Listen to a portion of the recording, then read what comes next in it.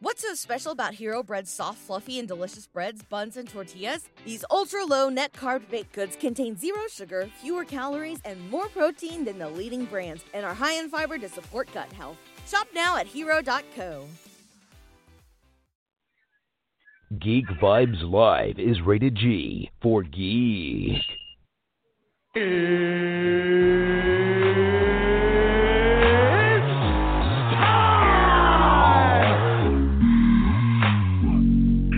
Hey, this is Matt Lesher. This is Phil Lamar. Hey, this is Rodney Taylor, a.k.a. the Penguin from Gotham, and you are listening to Geek Vibes Live. And here we go. Welcome back to an all-new episode of Geek Vibes Live. I'm your host, Juwan, and as always, I am joined by my amazing panel. Starting off with Tia. What's going on, Tia? Good morning, Juwan. Good morning, Juwan. This is, like, you can tell how tired I am that I literally am like, good morning, Juwan. It's good afternoon. But you know what? If you're listening to this in the morning on your way to work, then good morning, everyone. Yeah, you don't ever have to worry about saying good morning as we're doing this show, because that would mean I would have to be up before noon to warrant a good morning to do this show. And that's just that'll never happen. That'll never happen to you. And also, Nick, what's going on, Nick? What up, man? Ready to talk about the casting of the Batman. I'm so excited. I'm so fucking pumped. Oh, yeah, absolutely. We're definitely going to get with that. But first, I want to start off with, we got news yesterday or the day before. We will be getting not only the final trailer, but a full-length, not just a teaser, a full-length final trailer for Star Wars tomorrow night during Monday Night Football. Usually, I wouldn't really care. I'd just watch it on YouTube, you know, when they put it there. But my Patriots are playing, so it gives me extra motivation to be watching this for the trailer. So I wanted us to talk about our expectations. We know last trailer, it ended with the huge jaw drop of Rey wielding a dual-sided red lightsaber. So my question, I'm going to start off with you, Nick. What are your expectations for this final trailer? Like, I know you don't need anything else to be sold, but what are some of the things you would like to see coming out of this final trailer? Probably like get a few more glimpses at some of the new faces. We got a couple of those with I think Kerry Russell and I forget the actor's name, but I think he's an Australian actor. So probably a look at a quick look at those two. I don't think we've seen very much if any of them in the new trailers. Just a couple still images that have come out, and probably some kind of surprise at the end. Maybe get a look at the Emperor. I'm not necessarily expecting that, but I mean I think that would be a possibility. But yeah, I mean I think at this point it's just get everyone excited, remind them it's going to be here very shortly, and try to tap into that nostalgia for all the people who hated The Last Jedi to be like, all right, guys, come back. It's J.J. Abrams again. You know, I made the one you guys liked. So come back and see us. Yeah, that is very big. Because if you're Disney, you need to remind people this is not Rian Johnson's Star Wars. This is J.J. Abrams' Star Wars. Even though to me, it's like everyone that hated Rian Johnson's Star Wars, even if Rian was directing this last one, they still would have went to see it only to say how much they hate Rian Johnson. So, I mean, the money would have been spent regardless. But, yeah, I mean, I don't necessarily need to see much. I don't even really have anything I want to see. I mean, now that you tease me a little bit with Rey with the red lightsaber, if that's not a vision or something like that, I'd like to maybe see her use it. Just a quick shot of her using it. So it kind of just feels like maybe they're really going there. But I definitely would like this trailer to be more Kylo. I want to see more of Kylo. I want to see a little bit more of the Knights of Ren. Just a little bit more of that. But I mean, I guess I side with you, more of the new faces. I saw the full figure, like the action figure of Kerry Russell's character. It looks so dope, Nick, that for a second I was like, man, I kind of wish this character could be in The Mandalorian, because she just kind of looks like she would fit in it. I want to see that character more than just this movie, because it just looks cool. But yeah, I mean, new faces. The lady that supposedly might be playing Lando's daughter, maybe get a few more shots of her. But yeah, I mean, it's not much that we need to see, because there's not much that we need to be sold on. But Tia, I can't remember your thoughts on the original trailer, but what are your expectations for this final trailer? What are you looking forward to? Well, I would say that I'm looking forward to kind of the feel of the trailer. What comes to mind is the trailer, like the first one that we saw, say, for Avengers Endgame, because this was the end for so many characters, for, that whole storyline. So similar with this Star Wars trailer, it is the end of the Skywalker saga. And to me, I like trailers. I like the feel that it sets up. So I think that how they have the feel of it for you to really grasp the fact that this is the end of this particular story, not other stories, but this particular story. So to me, I think that that's what I'm looking forward to most with it, is just kind of how they set up for everyone to walk into the theater and kind of have that feeling like, all right, one last ride with the Skywalker saga. And I believe that's kind of really what I'm, mostly looking forward to with this, especially considering that I still haven't seen The Last Jedi. So I don't know. I am interested, and I want to see if it really kind of reels me in enough to make me want to go see it in theaters.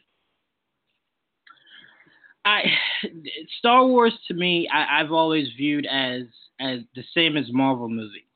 Like if you're watching Marvel movies just to be entertained, you don't have to watch them in order. Like if you didn't see whatever movies came out before Infinity War, it didn't take away from the fact that it just visually was still really cool. Like it was entertaining. Like you maybe didn't know what was going on. Like when people were cheering for certain things, you're like, I'm confused. But it didn't take away from the excitement of the movie. Star Wars, I view the same. Like if you didn't see The Last Jedi, I think you could still enjoy, Rise of the Skywalker. I don't think you necessarily need to. But if you want to know what's going on, then yes, I do think you should watch The Last Jedi. But if you just watch Star Wars movies to be entertained, I think you'll get that. Same as I would have told someone if they didn't see Force Awakens, The Last Jedi is still entertaining. But yeah, I mean, the geek in me, Tia, is telling me to tell you, just watch The Last Jedi. Like, go watch it. Well, you have geeks who, like, they're not, like, certain things they like, certain things they don't. Like, I guess my geek card needs to be taken away because I've never seen the Lord of the Rings movies. But then again, Kanan said that your geek card needs to be taken away because you didn't play Dungeons and Dragons. So, we all have our little niches in the geekdom that maybe we're not so familiar with. But I will say that The Last Jedi and Rogue One are the only Star Wars movies that I've never seen. Oh, and Solo. So three movies I haven't seen. I've seen all the others. Okay, that really makes me sad. You should definitely see Rogue One. Like, more important than Last Jedi, go see Rogue One. Beautifully done movie. I But disagree. yeah. Say it again. I said I disagree. I do not think That Rogue One is Rogue more important than The Last Jedi. Well, I mean, it all depends on Tia. Like, are you saying that because of continuity? Like, it's just Last Jedi is important to Rise of the Skywalker?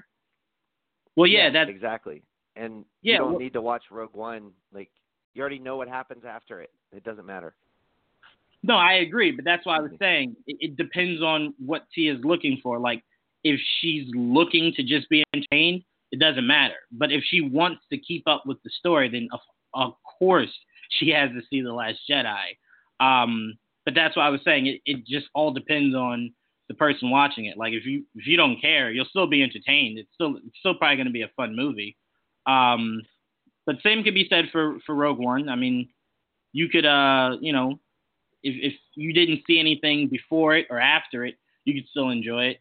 But no, it's a really, really, really well done movie that you definitely should see. See all of them, Tia. There we go.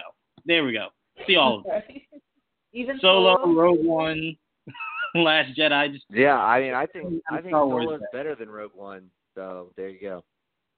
Oh wow. Okay, well, that's definitely a discussion for another day, Nick, because I want to hear more about that. But let's no, I wanted to ask you one more thing, Nick. Yeah.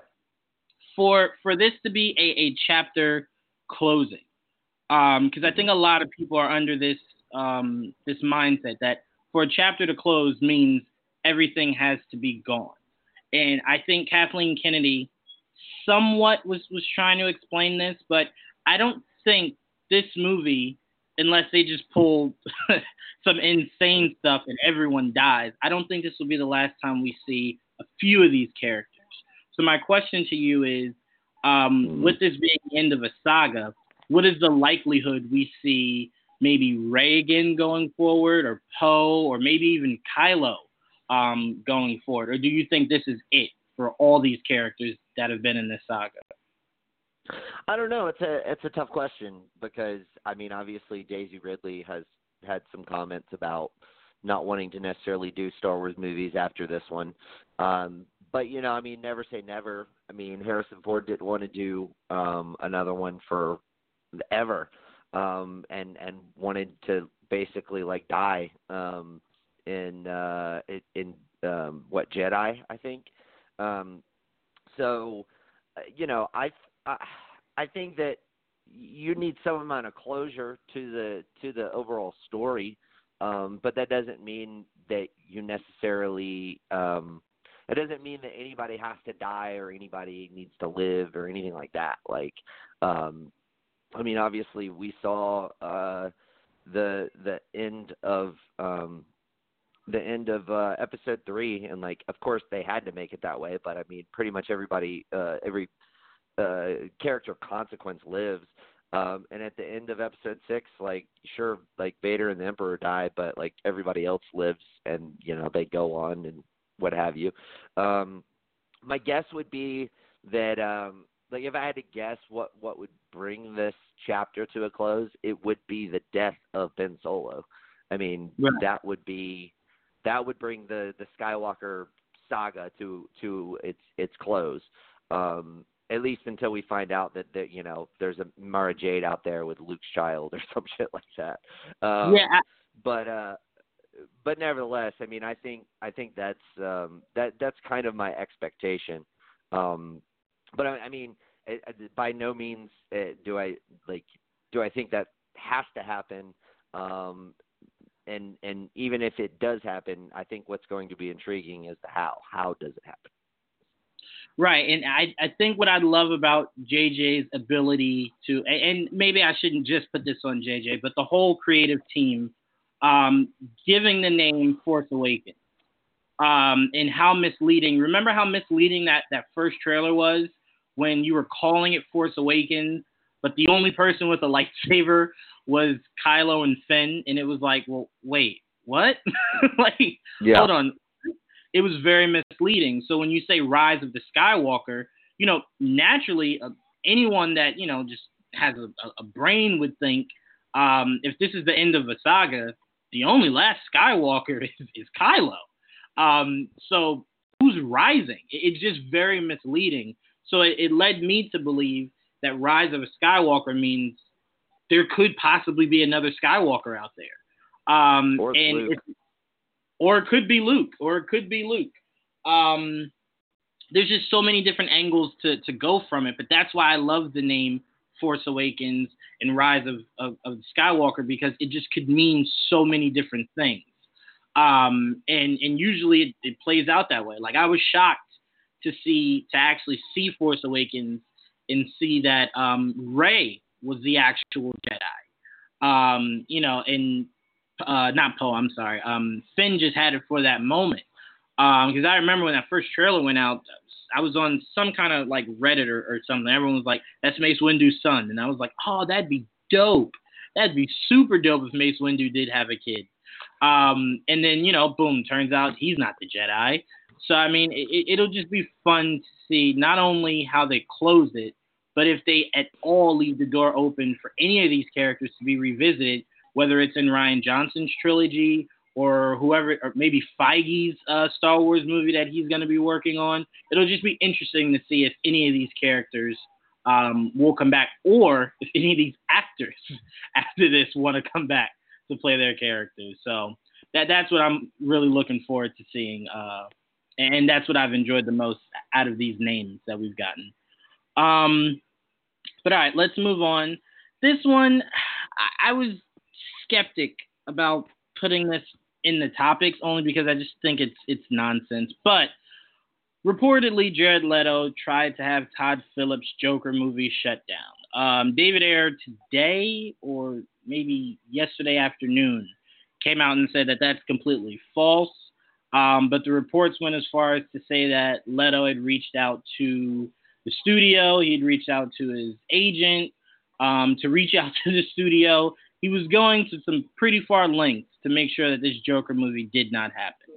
I will say, before I pass it to you, T, I will say the one thing I always thought was funny when I first heard this was, I mean, he has every right to be upset. He doesn't have a right to try to get it shut down. That's not his decision. But he 100% has every right to be upset. The fact that you put me in Suicide Squad, and then I got watered down to all of maybe 15 minutes in that movie. And then instead of giving me another shot, you go, no. We're gonna do a solo movie about Joker, but you're not gonna be the Joker. I do kind of find that a little not disrespectful, because it's just the art of the business, but it's you can understand how someone would be upset. But Tia, your thoughts on him reportedly trying to have the Joker movie shut down? And if he did do any of this, can you kind of understand where he's coming from?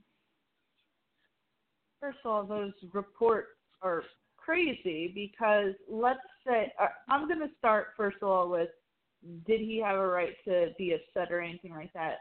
I want to say no, only because his Joker lives within the whatever the DCEU is now. His Joker lives within the Suicide Squad and the Birds of Prey kind of universe there, right? One look at, say, a Joker script would have automatically said that there was no need for his type of Joker. Joaquin Phoenix's Joker takes place in the 70s, so no way would it ever have anything to do with Jared Leto's Joker. So to me, I feel like you could have both, because Joaquin Phoenix's Joker is a standalone Joker in the 70s, whereas Jared Leto's Joker is the Joker of the modern day within this kind of further world, Birds of Prey, Suicide Squad, whether the DCEU is even intact anymore or anything like that. So reports of this to me feels like if it did happen, he's just kind of digging his own grave, because there could have still been, and there could still be, I have no idea, but there could have still been the possibility that he could have come back, because they're not going to bring in Joaquin Phoenix's Joker if they want to bring him back in, say, the Suicide Squad or the Birds of Prey or anything that will come after that. But what are they going to do now? Are they going to continue to have a relationship with Jared Leto? Is he even going to want to come back? Or at that point, they're going to say, you know what? Then we're going to get another actor to come in and be the Joker in our world, because we're always going to need a Joker. It's not going to be Joaquin Phoenix's. So that's how I personally felt about it. When I first saw that, I was like, that is just not good publicity. If it is true, that's I don't see the reason for him to be that upset over it, because unless he really just knew absolutely nothing about this Joker film and just solely was like, oh, that's disrespectful to me, but if he had known at least a little bit about it, he would have seen, okay, well, that's its own thing. It's kind of doing this Solo in the 70s, and it has nothing to do with my Joker. But to me, I feel like now, especially the possibility of him coming back is very slim. Correct me if I'm wrong, but didn't say the first Suicide Squad movie came out while Gotham was still going on, and Gotham had a Joker. It's not like he demanded to be in Gotham or anything. So I don't know. I just thought it was a little arrogant on his part, but you never know if that could be true or not. It could have just been all gossip, because especially now that David Ayer came out with his comments, but I'm not sure. To me, I just think that there would have been enough room for Joaquin Phoenix to have his own Joker and Jared Leto to possibly come back in and a different director do more with his Joker, as opposed to, as you said, only giving him about 10 to 15 minutes in the movie. Well, when the DCEU was, I'd say maybe about 2 years ago, maybe about 2 years ago, they had came out with a huge slate of movies that they were looking to work on. One of them being Harley and Joker, like a movie just about a Harley and Joker. They scrapped it, like completely scrapped it. And then, obviously they, then decided to do a Joker solo, and then obviously a Birds of Prey. But I think, sure, is it arrogant? Okay, I won't argue that. But I think where I understand him is, if you're telling me you're doing a Joker movie, my question to you would be, well, why can't I get the Joker movie? Like, I get that you want to do one that's outside of the universe, but it's not my fault that I was given this role inside the universe. You've surely shown that you don't really care about continuity all that much. It wouldn't have been, sure, would have Jared Leto, Joker, have been as widely appreciated as this Phoenix Joker was? Maybe not. But I definitely think you could have done it. Now, Gotham, like television and movies, are completely different. Albeit there were rumors that Will Smith and Margot Robbie had Deadshot and Harley Quinn completely axed from the CW. That rumor was out there for the longest. But I just look at it to where I'm like, I think Jared Leto saw the writing on the wall. And the writing on the wall seemingly is no one's in a rush to use his Joker. Like, Suicide Squad wasn't, Birds of Prey wasn't, Matt Reeves' Batman isn't. So you're running out of places to put his Joker. So I think he kind of just was like, well, is anyone gonna want to use me? But Nick, I'll pass it off to you. Any response to anything Tia said, or just your response to Leto reportedly trying to have Todd Phillips' Joker movie shut down? Yeah, I think if that's the case, there's probably more nuance and more minutia to that than we actually know. I think basically what you were saying was, we know that there were two separate Joker spinoff things that were being tossed around. It was the Joker and Harley one, and then there was like another Joker project, and then along comes this, solo standalone Joker project, and that takes all the focus off of, maybe the movies that he wants to do. And if Warner Brothers was basically like, yeah, we're going to do this one, because we've got, I think at the time, Scorsese was attached and all this other stuff, and it was just an easier move, because essentially it was like, okay, we could do this standalone movie with, like a all-time great director attached in some capacity, and we don't have to worry about continuity and how it ties in. So I think it was a smart move for the studio, and it's obviously paying off tenfold because the movie has been wildly successful. If you're Jared Leto in that position, I could understand why he's like, what the fuck, dude? Like, come on, man. Like, you know, you're basically sticking me on the back burn while you're pushing ahead with this. And I want to be like, I took on this role because I really wanted to explore this character, that kind of thing. And now he's not going to have the opportunity to do so. However, I do think that I think it's important for us to remember too, though, to Tia's point, it's not like this started just with them deciding to do this movie. Like, it pretty much started with the movie being recut and all that kind of stuff, and then he had some very sort of inflammatory comments about his parts being cut out of the movie and how he wasn't happy about it, and he had a lot of shit to say about that movie. And so if you're Warner Brothers, it's not like Jared Leto has built up any favors with you from the way he reacted with the release of Suicide Squad. So, I don't necessarily fault them. I can understand why he would want to push for, a movie that would involve his character. So if that's kind of the angle that he was coming from, I can get that. But at the same time, I think Warner Brothers inevitably made the right decision. And we'll see if there's a future for Jared Leto as the Joker. I doubt it. I mean, at this point, it doesn't seem like that relationship is on the best of terms. And because they're doing a whole new Batman with all these new characters, I think it would make sense at this point just to kind of cut ties. Yeah, I mean, to your original point, excuse me, we have to remember when he got the role as Joker, that was fresh off of his Oscar win.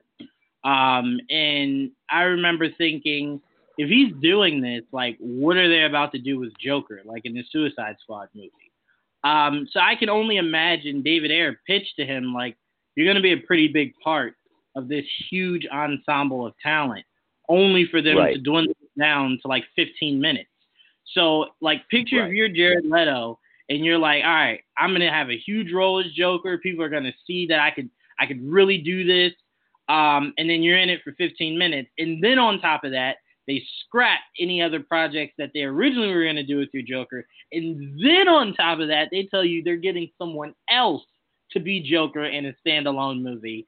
And then you're just sitting back and you're like, what did I do wrong? Like, what? Right. And on top of that, Juwan, on top of all of that, like, there was a big rumor that they were also courting Ryan Gosling, but Ryan Gosling didn't want to sign on to do more movies. The reason that Jared Leto ended up getting the part was because he agreed to sign on for multiple films as that character. And so I could also see that as like a thing, like, look, like, I was willing to sign on for multiple movies to really explore this character and take this character into like new directions and something different that hasn't been done before. And y'all are just y'all scrapped it before it even began. Y'all scrapped it in the first movie by cutting all my scenes. So yeah, I mean, I can understand all of that. I mean, I can understand why he would be frustrated. And it's almost like I would imagine just like a building block of frustration, like one thing after the other. And, I would gather that could cause somebody to not necessarily be the happiest person. I'll just leave it at that. Yeah, and by no means am I saying I blame the studio. I mean, because if they get an Oscar out of this, you made the right decision. Even if they don't, this movie makes crazy money. So obviously you made the right business decision. No one's to blame. I'm just saying I get how Jared Leto could be upset. It seemingly is very upsetting. It does seem unfair. But I mean, what Jared Leto has to understand is if they can completely throw Henry Cavill to the wind, they really don't care about you. I mean, that guy was the one to start the universe, and he can't even get a sequel. So I mean, you just got to look at it for, I mean, it's business. But if you're Jared Leto, blessings come from downfall sometimes, and you got the Morbius role. And who knows, maybe if Fox and Disney, no, I'm sorry, Sony and Disney, I'm sorry, can smooth things over, maybe you get a crossover and you get into Mahershala's Blade. So then it expands your character. So, I mean, there could be great things for Jared Leto on the horizon as far as being in these comic book type movies. But he definitely got the short end of the deal playing Joker. But Tia, did you want to add anything else before we moved on? No, I feel like you guys kind of summed it all up perfectly. And as you said, I was just thinking about it. Yes, you may not have a future as Joker, but your Morbius movie's coming out, and we saw how well financially, at the very least, Venom did. So there's the possibility that if you're looking for a world to be in multiple films, that it could be this Venom universe. Yeah, very, very possibly. So, I mean, excuse me, any complaints that he had, the rumors obviously stating it was well before the Joker movie was made. So, I mean, it's not like this is anything new or recent. If anything, it's making him angrier seeing how much money this movie made. But yeah, I mean, the writing is on the wall. He's probably done as Joker. I won't say he's done with Warner Brothers, but he's definitely done as Joker. I just don't see Matt Reeves having any interest in using that Joker, if he even uses a Joker at all. So, I mean, it'll be interesting to see where the character Joker in continuity goes from here on out. But, all right, let's move on. Speaking of Batman, the Batman cast is shaping up very nicely. Obviously, Robert Pattinson is Batman. We just got the new report of Paul, I think it's Dano as Riddler, Zoe Kravitz is Catwoman, and Jeffrey Wright is Commissioner Gordon. Nick, I'll start with you. You were really excited about this topic, man. How are you liking the newest cast we just got as Riddler, and how are you liking the cast so far that we got for the Batman? It's fucking excellent, and it's Dano, by the way, Paul Dano. Okay. But yeah, dude, I'm so fucking pumped. I mean, the Zoe Kravitz thing is really awesome. I've liked her in several different things. She was really a solid supporting role in Mad Max Fury Road. I really liked her involvement in that movie. She was also I really enjoyed her character in the Divergent series. I think that first Divergent movie I thought was really good, and then they just totally went off the rails. Like, I didn't even watch the third one, but the second one was really bad. But I mean, I still really liked her in the first movie. And she's been in a couple other things that I've really enjoyed. Obviously, she did some of the voiceover work she did Mary Jane and Into the Spider-Verse, and she was also involved with I believe the Lego Batman. So she's up and coming, and that's kind of what all of these three younger actors are. And even to a certain extent, Jeffrey Wright, even though he's a lot more of an established, honestly, I don't even necessarily think he's that much more established. He's just older. But he came onto the scene a little bit later. But you're dealing with in my opinion, four Oscar caliber actors, who none of whom have ever been nominated for an Oscar. So you're getting all of this really, really good fucking talent. But before, any of them have really got the recognition that I think you could see them get down the line, which is just always kind of the making of a good cast. When you can recognize talent like that before everybody else does, that's the sign of really, really good casting. So I'm really excited about that. And as far as Paul Dano, I fucking love Paul Dano. I mean, I very, very vividly remember the first time I ever saw him in anything was The Girl Next Door. He plays Fritz in The Girl Next Door. And I could not have possibly imagined that he would go on. It wasn't like I was watching The Girl Next Door and being like, this dude is going to be a fucking A-lister, man. Had no fucking clue.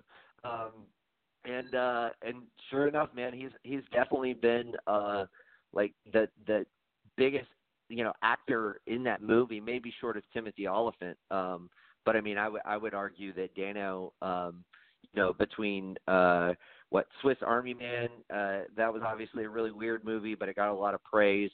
I think just as far as like a really, really solid indie movie, The Good Heart with he and Brian Cox is a fucking amazing movie. Not a lot of people have seen it. It was like really low budget. It never really got a lot of press, but I think it was really, really fucking good. So, and then of course, he's excellent in There Will Be Blood. Just his kind of smug righteousness in that movie. He just brings it to that character. And almost this like, what's the word? Like idealistic naivety that he kind of has going on. But underneath, like, maybe that's more on the outside, but like on the inside is this like smugness.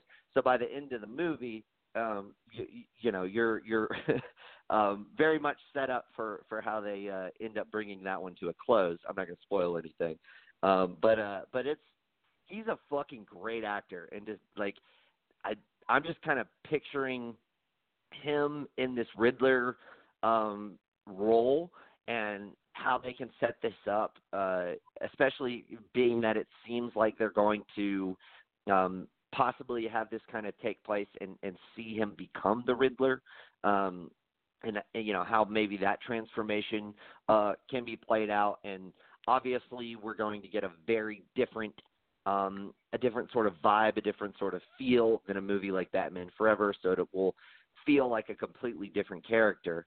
But yeah, man, I'm so fucking excited. I think this cast is amazing so far, and I just can't wait to see who rounds it out, because I mean, even the names that have kind of been rumored and circling around, they've all been pretty solid. So yeah, I'm just pumped. I think this is going to be like, I don't want to like rush the gun on just a director and a few names as far as the cast. But I definitely have, I'm definitely optimistic that this could at least kick off as well as Batman Begins did. And then it's just going to all be, where do you go from there? It'd be really tough to make a movie that could, or a trilogy that could rival the Dark Knight trilogy. But I think they got the kind of people together that can make a run at it. And I'm really fucking excited to see it. Yeah, I mean, it looks like as far as the Riddler, they're going the route that Gotham went, to where you literally saw the birth of the legend, the Riddler. I mean, it's going to be a lot of fun. I mean, the only thing I've ever, well, not ever, but the only thing I remember vividly of seeing fall in was Prisoners, which I still to this day still have no idea how Hugh Jackman was not nominated for that. I thought he did such a great performance. But anyway, this movie is shaping out pretty well. The only casting that I've really cared about once I knew who my Batman was Alfred. To me, Alfred is very important to the movie. I mean, think of the last few Alfreds we've seen. You getting Michael Caine to be your Alfred and Christian Bale's Batman was beautiful. They played so well off of each other. And those movies stress how important Alfred was to Bruce. And I think casting a good Alfred is very important. So, I mean, it'd be interesting. Someone even made the point of saying Robert Pattinson just did the movie with him.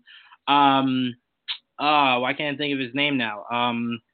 Played Green Goblin. God, I can't believe Willem Dafoe. They're like, Willem Dafoe would be an interesting Alfred. And I was like, wouldn't really be my Alfred, but I wouldn't, the acting is there, so I wouldn't hate it, but it'd just be weird. But yeah, I mean, this cast looks like it's going to be so much fun. I am curious how big of a role Catwoman plays, not only in this franchise.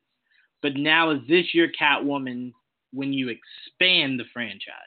Like if Right. you do decide to do Gotham City Sirens, is this now your Catwoman? Because I can tell you now, you have a lot of people upset if you recast, well, not recast, but cast another Catwoman, because a lot of people would say Margot Robbie, Zoe Kravitz, that's a really good start to a movie.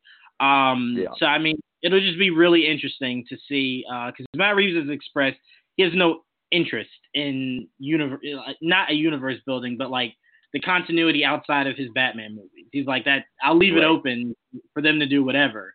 So it'll be interesting to see if Warner Brothers is smart enough to pick up. But I think it'll all depend on what Birds of Prey does. Well, and I also think, let's not forget that, along with the script development for this movie and everything else, we know how long that took. But Warner Brothers went through many different sort of transformations and iterations of various characters. And it certainly seems like the characters that they are utilizing outside of this movie won't necessarily have any involvement within this movie or this trilogy or whatever it ends up being, which leaves that door open. There was, it was obviously rumored that there was going to be a Gotham City Sirens, and then, that switched to Birds of Prey, and then, obviously Margot was attached to both. But I mean, I think that's important to keep in mind, that I think Warner Brothers is trying to work with Reeves as far as letting him make his story, but making sure that story can tie into their greater story, at some point in time. So. Well, I mean, I think it's the same thing that we've been hearing Feige say that he wants to do. Like, he wants to bring a director in, make your movie, allow me to be what connects everything. You don't necessarily have to worry about that. Let me do that. And I think the first time we saw that was with Black Panther. Like, if you didn't see any other Marvel movie, you wouldn't have known it connected till the end credit scene. That very much was its own movie that then integrated into the MCU. So I think more people should do superhero movies like that. Make your movie and allow whoever is overseeing everything to be what connects it, whether that's an end credit scene, dialogue. It's just a smart formula. And Kevin Feige is stated that's what he wants to do going forward. And, just better late than never, right? Tia. Yeah. How are you, Tia, how are you liking this cast so far? We now know who our Riddler is, who our Catwoman is, and who our Commissioner Gordon is. Even though Jeffrey Wright, I feel like that wasn't, because I feel like another name was attached to, like another character was being reported the same time as his, but no one actually came out and confirmed it. Like, if you follow Matt Reeves on Twitter, he came out, made like a funny tweet for Zoe Kravitz, made a funny tweet, I think, for Paul and for Robert, but he never did one for Jeffrey Wright. So I'm like, I don't know if they were still in negotiations or what was going on with that. But how are you liking this pass so far, Tia?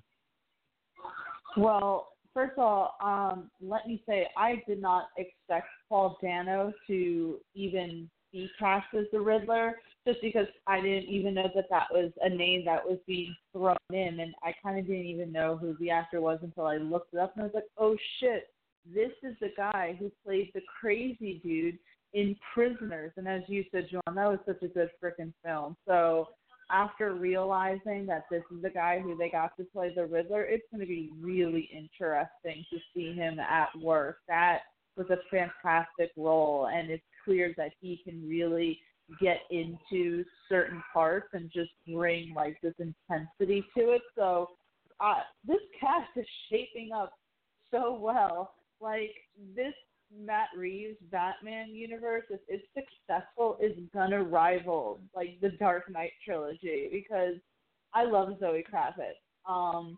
She was fantastic in Big Little Lies. That's probably what I know her best from, and I just think that she's gorgeous and can have the sort of presence that is needed for, say, a Catwoman.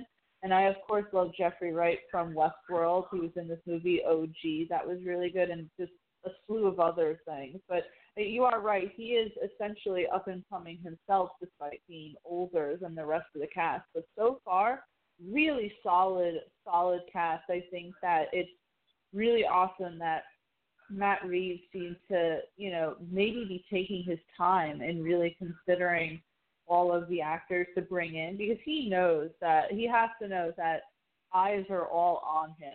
Everyone's talking about this, everyone's buzzing about it, so you have to put together a fantastic cast, and the fact that he has all of these really talented individuals agreeing to come aboard is just really cool in and of itself. And this is coming from someone who 5 years ago, if you would have told me that Robert Pattinson had been cast as Batman, I would have kind of laughed it out of the room. But I'm really excited to see what he does as Bruce Wayne and as Batman. And let's just talk about the fact that Robert Pattinson's Batman paired with Zoe Kravitz's Catwoman. Whew, that is going to be a good look there. I'm excited. I'm really liking this cast so far, and it's almost now that we know like some of the casting, I'm like excited. Okay, this week, what do we got going on? Who's next? Like I need more. Just keep throwing names out at me, because so far Matt Reeves has shown us that he really kind of knows what he's doing when it comes to this casting. Yeah, I mean, the biggest thing I'm looking forward to with Matt Reeves is getting Batman back to the mythos. I think Nolan went away from it. I think the very small amounts of Ben's Batman wasn't consistent enough with it. I want Gargoyle Batman. Like, I want the Batman that when it's thundering out, you see a shadow, and then when the thunder strikes, he's gone. Like, I want the mythos of Batman, and I think Matt Reeves is looking to give us that aesthetic. So if I can get more of a comic book world with these villains, with a more, and from Robert Pattinson's quote, where he's saying he doesn't view Batman as like a hero, and he loves characters that are a bit divided. It gives them more to work with. I like that he sees that, because I don't want you to give me something that's just not Batman. I want you to give me something that is very, very close to the Batman that is not only a great detective, but is a balance of where Christian Bale's Batman was willing to go and where Ben's Batman was willing to go. I need a healthy balance of that. So, I mean, Matt, like you said, Tia, a lot of pressure is on Matt Reeves purely because people are just tired of how long we had to sit through just wondering what was going to happen with the Batman character. But now that we're here, you can't you can't have us wait as long as we've waited and then it not be good. So I mean, it's been really good to see how great these castings have been so far. It's been great to hear some of the characters he wanted to use, and just where he's going with this movie. But before we leave the Batman, I did want to say we did get a report Jonah Hill is officially out of the running, obviously, of both Riddler and of Penguin. And we got a report Warner Brothers was at some point interested in Seth Rogen as the Penguin. I'm glad they did not. But it is interesting to know where their headspace was for casting the Penguin. Go ahead, Tia. Did you hear that the reason why Jonah Hill had walked away from negotiations is because he originally wanted to play Riddler more, but they wanted him more for Penguin? I had heard some sort of report like that. Yeah. Okay. So funny thing is that me and Joel were having this conversation last week, and we were saying the only reason everyone kept saying Jonah Hill would be perfect for Penguin is because Penguin is fat. And Jonah Hill has a history of being fat. Because you can't tell me, oh, no, I thought he could do Penguin because he's a good actor. Well, if he's a good actor, he could do Riddler also. So essentially the aesthetic is the only reason why people were clamoring for him to be Penguin. But I could see that exact reason being why he did not want to be Penguin. I mean, there was also rumors that money was an issue. He was looking to be the most paid out of the current cast so far, like more than Batman's being paid. So I mean, there were a lot of different factors, but I mean, at the end of the day, excuse me, I mean, if it was something that he did not want to do, and that's all you wanted him to do, because there was also reports that Matt Reeves had never really wanted him to be Riddler. Like that was never really in his plans. It was Penguin, and that was where the disagreement came. But I mean, I don't know if he didn't want to be Penguin. I mean, I appreciate that. I don't think you should feed into the stereotype that it seemed like people were putting on you. But Nick, I am curious. Any thoughts you have towards any of those reports of Jonah Hill obviously stepping down completely? Seth Rogen being a name that was being looked at for Penguin. Your thoughts? I love that, like, Jason Alexander came out and was like, I'll be your Penguin. It's like, yes. Way to go, Jason Alexander. Yeah, that was great. Yeah, that was pretty funny. Obviously tongue-in-cheek. But, no, I mean, see, I think, yes, I would agree that aesthetics have a lot to do with why a lot of people would picture Jonah Hill more as Penguin. You know, obviously he's got a history of being bigger, especially in his earlier acting years. He's lost a lot of weight. His weight fluctuates a lot. But he's also 5'7", so he's short, and Penguin is short. Now, I don't necessarily think there's anything decisive about, you know, the Riddler's height. But I mean, he's usually portrayed more as like a taller, skinny type, which Paul Dano fits that bill. He's like 5'11", 6 foot, and really skinny. So I mean, I just think aesthetically, that makes more sense. But I could understand if Jonah Hill was like, I really like, if he's read the script and he's like, man, I really like this fucking Riddler role. Like, that's what I want to play. You know, and if they wanted to go with Paul Dano, because that was like fit more in their minds of what they wanted, you know, and then we're like, but man, we would really like to have you for this role. If he really enjoyed the script, if he really was, about the movie, he probably would have taken that role. I mean, there's tons of times when, you know, various actors had been up for various roles, and then it goes to somebody else, and then they pick a different role in the same movie because they want to go with it. I think I want to say that happened in The Godfather. Like, I want to say James Caan at some point was supposed to be someone other than Sonny, maybe even Michael, and then got moved to Sonny because Coppola didn't necessarily see him as Michael, but he liked him as Sonny. So he was made Sonny, and then eventually Al Pacino won the role of Michael. So, like, that, you know, it's not necessarily uncommon. Well, but, Tom Hiddleston tried out for Thor originally, and then went with Loki, so. Yeah, exactly.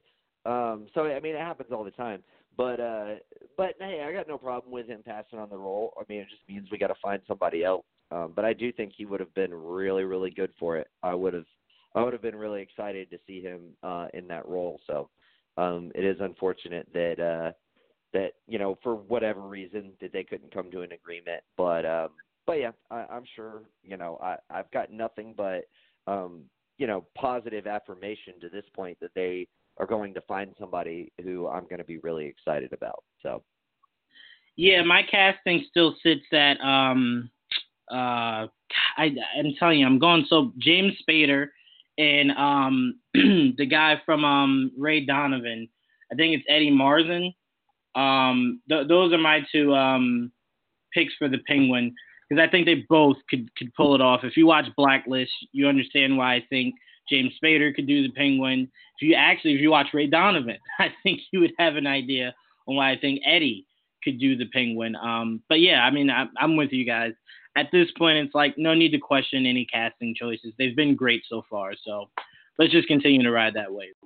But all right, let's move on. Yahya Abdul-Mateen confirms the return of Black Manta for Aquaman 2 and that the film should arrive in 2022. We also heard from Jason Momoa, who said he gave a really great pitch to Warner Brothers for the sequel, and they loved it. And okay. I don't know what to say to that. But yeah, I'm going to go to you first. The news of this sequel is not shocking. Okay, so obviously I'm not going to ask you what are your thoughts about there being a sequel.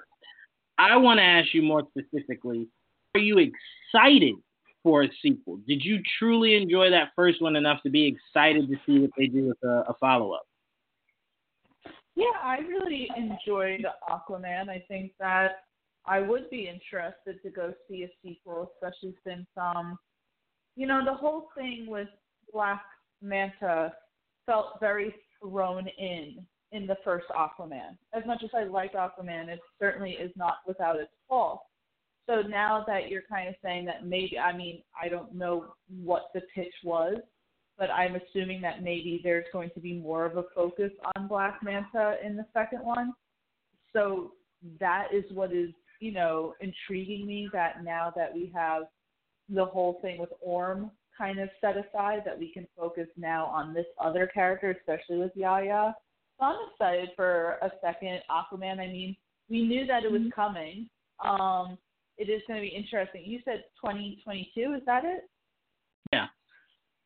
I mean, that's 4 years in between. So that is certainly a long time in between sequels, especially when considering the DCEU isn't really necessarily a thing anymore. So it'll be interesting to see how Aquaman 2 does in the box office, considering the first one was back in 2018. But other than that, I am interested to see what James Wan does with a sequel and what direction they go with, and maybe even what the tonal shift is. So I'm excited. I think it's going to be good. I liked the first one.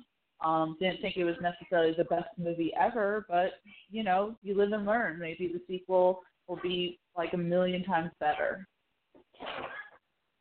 You can only hope. You can only hope. I love the first one.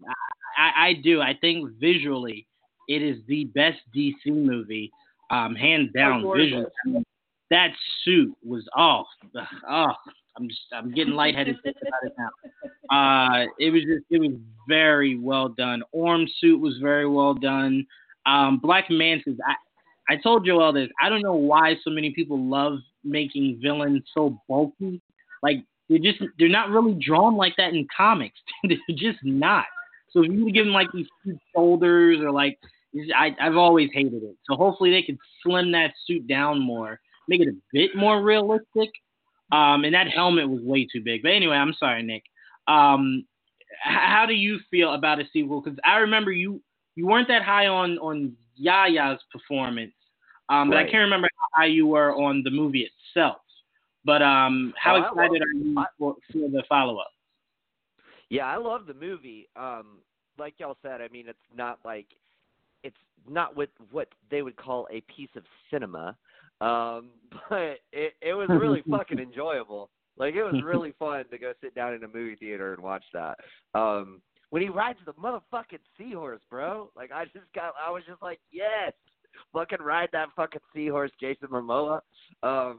It was so fucking dope. It was really out there, and they weren't afraid to make it like over the top, when it was warranted, and I thought it was good. I did think Mateen's acting performance was too over the top. Like it was too 90s bad guy in a schlocky action movie type deal for me. So I hope that they can like dial that back down a little bit. I'm excited to see if this comes out in 2022. I wonder where that puts it next to the new Matrix movie that's going to come out, because obviously he got awarded a pretty big role in that. So I would like to see him in some other stuff too, to get a broader picture of him as an actor, because I don't I don't think it's necessarily fair to judge an actor on just one performance that you've seen. But yeah, that would be my biggest thing, especially if he's going to be the main focus, is to kind of maybe dial it back a little bit as far as the over the top nature of his villain. And I think you got a lot to work with there, because obviously, he feels, and in a large part rightly so, that Aquaman killed his father, and that's always a plot of revenge is always good. It's easily explainable, and you can delve into a lot of other things as far as these characters' interactions and what they mean. Jawan, refresh my memory. Did I don't think he did. Did Aquaman ever find out that it was that it was the same guy, that it was Black Manta that was behind that mask? I don't remember if he had announced it, or I don't. Well, think yeah, so. He did. When they were fighting in wherever place they were, France or somewhere, wherever they were. Italy, but yeah. I'm sorry. I think he made it clear that it was about revenge, that he had killed his father. I'm paraphrasing, but I do believe dialogue is how Aquaman found out who he really was. Gotcha. Okay. So he does. So he is aware then, because I'm thinking about how they can further explore, that relationship and any sort of reveals and anything like that. But nevertheless, I think they obviously have the sequel set up, to explore, and also just the relationship between Black Manta and I forget the actor who played him, but the conspiracy theorist guy from the first movie, who obviously is with him at the end of the first movie. That's another character that they have to explore. So that could be an interesting team up, if you will. So I mean, they've got it all set up. So I am interested to know. Like, I would have loved to have seen Jason Momoa's pitch, and could you even imagine that the Warner Bros. Execs, if Jason Momoa is like, hey man, I need a meeting, I want to come in and pitch my idea for a sequel, and everybody's like, all right, okay, sounds good. Could you imagine, even if he gave the worst pitch ever, would you expect any of the Warner Bros. Execs to be like, dude, that was fucking terrible, dude? No. Yeah, they're not going to do that. I'm more curious on what that room looked like when he left, when his car pulled away. Right, yes. And they were like, is he gone? And they were like, yeah, he's gone. It was like, that was terrible. We can't fund this. That was so bad. We got to get after it, back to 2022. Let's give ourselves enough time to completely tank the DCEU so we can just get rid of it all, and we don't even have to make them. I'm completely with you, Nick. Family Guy should definitely do a skit about that. That'd be hilarious. But no, to me, I agree with you. I do agree with you, but I have a very interesting take. I do think Yahya is a very good actor. I think, Nick, you should definitely watch Watchmen tonight. It airs tonight. I don't know if he's in the first episode, but if he's playing who I think he's playing, he's going to be a very pivotal role in this series. I actually That's don't. Right. You think he's Dr. Manhattan, don't you? Yes, sir. I actually don't think Black Manta should be the main focus of the sequel. I believe the end credit, I think, and again, this is not me saying I heard it or anything, this is just my thoughts. I thought that end credit scene was supposed to match Justice League. I thought there was supposed to be a string of movies that ended with a big bad kind of, wanting revenge. But the idea of it is they're secretly creating a team of villains. I think that's obviously been scrapped. So I don't think that necessarily was pointing that he would be the main villain. More so is that they just have plans to use that character again soon going forward. That was my mindset. My mindset was never he was going to be the face of the villain in the sequel. So I mean, I also didn't like James Wan's fundamental change of Black Manta. If I remember correctly, he was Atlantean. He was not human. So the fact that you took that out, it's like he can't even like fight for the the crown or challenge for the crown or anything because he's a complete human. So I mean, I just thought that was just a weird fundamental change. But I'm not that familiar with Aquaman's villains, but I can tell you I have no interest in Black Manta being the main villain. 'Cause if that's what you wanted to do, you would have had him suit up at the end and then have us have that big fight for the second movie instead of showing us what a fight between them looks like, only to then say, well, you're going to get more from that. I don't really need more of it. Smaller doses I'm okay with, but that's just my opinion. But I am really excited to see what they do with this movie going forward and how much longer they will continue to make these movies in a universe that they very clearly have no interest in continuing. So that'll be very interesting. But all right, let's move on to some more DC news. This one is giving me a headache, and I haven't even said it yet. Dwayne Johnson, in a response to, I believe it was some fan art, right, Tia? He was responding to someone's fan art or something, is saying that the production on the long-awaited Black Adam movie begins in July 2020. I think we all expressed this before, but I don't believe anything The Rock has to say regarding this movie till I see them start shooting. And even then, I'm going to get a little skeptic. But once they start shooting, I can go, movie's happening. I've seen him in the suit. I'm excited. But Nick, I'll go to you first. I guess your excitement on how soon we will start to see The Rock as Black Adam. I don't care.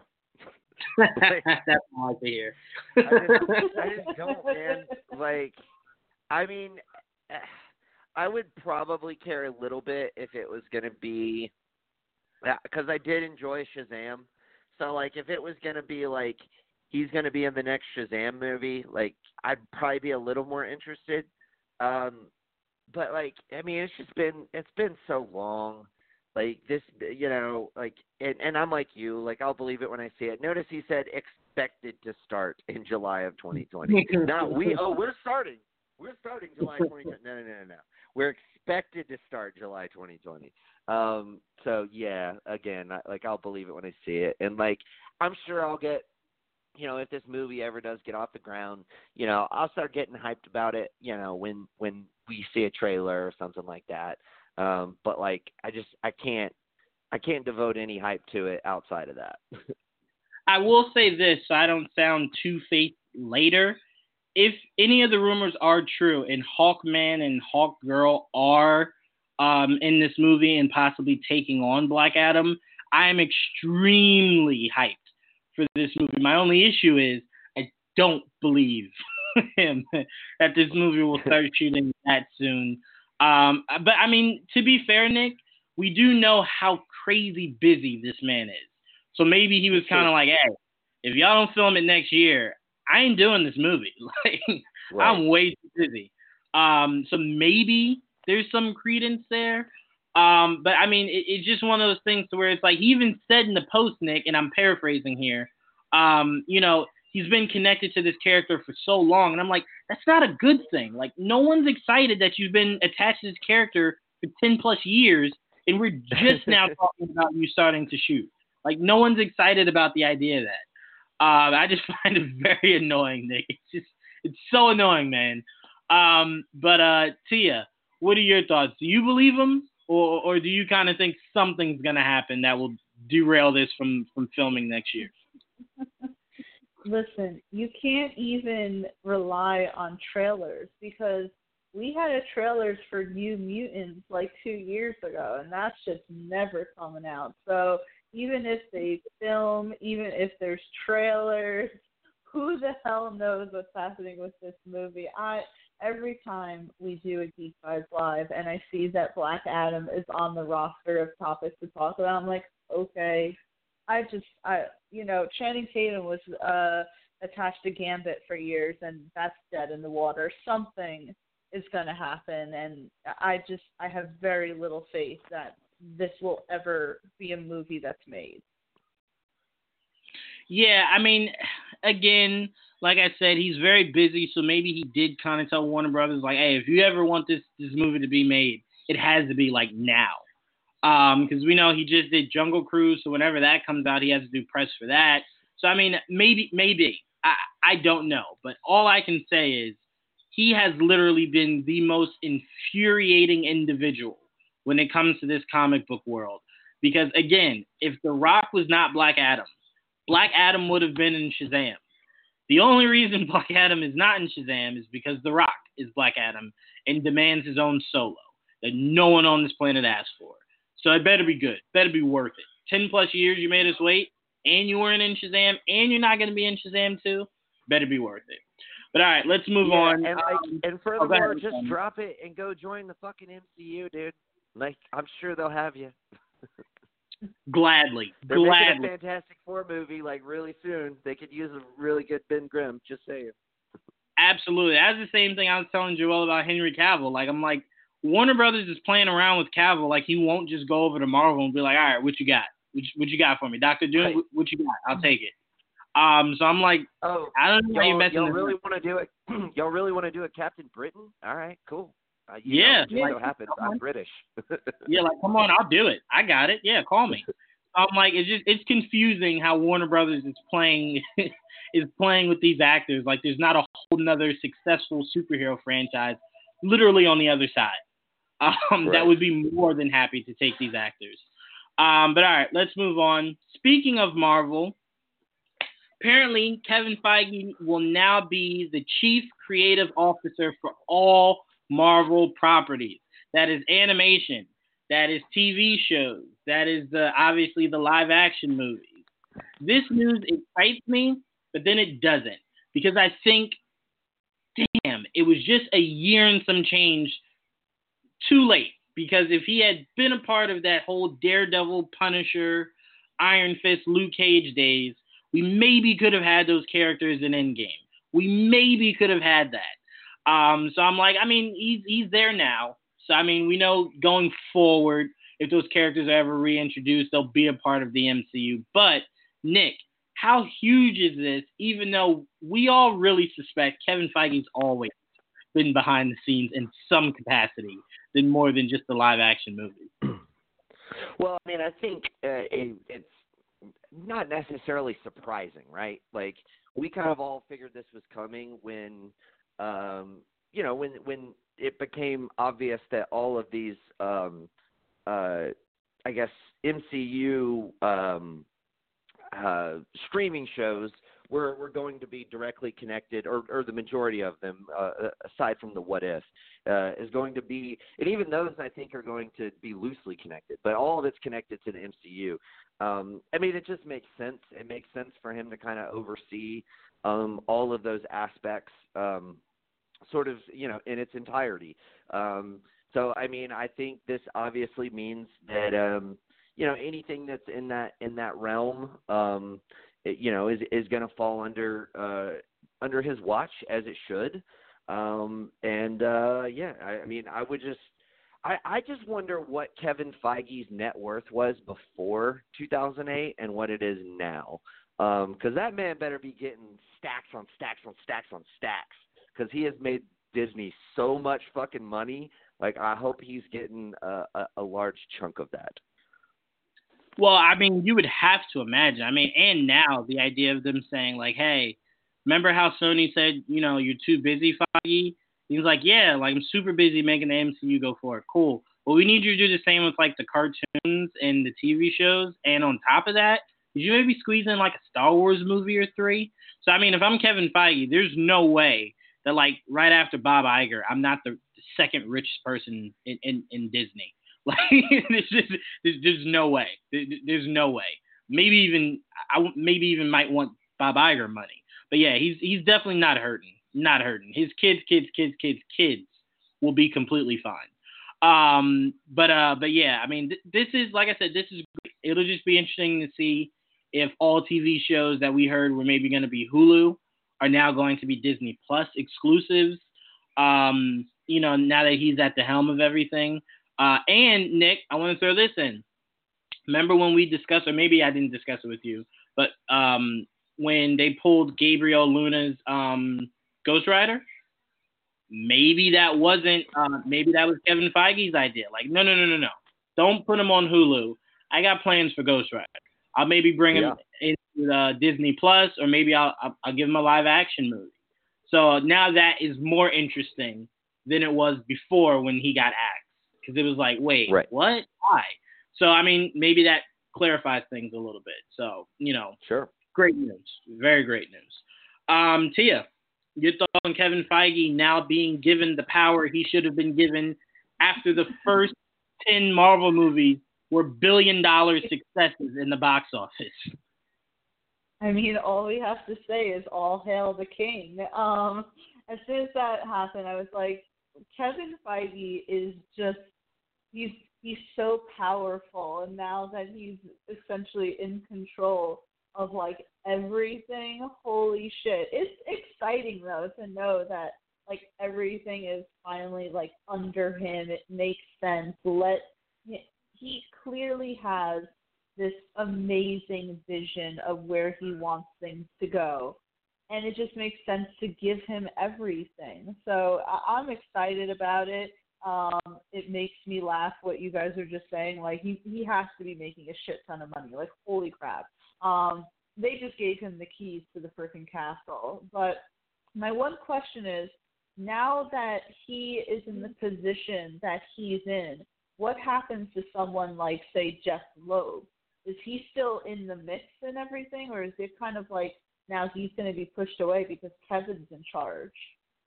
Well, first of all, Jeff Loeb should have never been in that position. But, yeah, I mean, essentially, yeah. I mean, if I'm Kevin Feige, I don't really need you. I got it. I mean, now what Jeff Loeb is doing still within Disney is up for question, but I don't think if you're Kevin Feige, you want him anywhere near. It's like, I just took over your job. Like, I don't need you. I don't need you.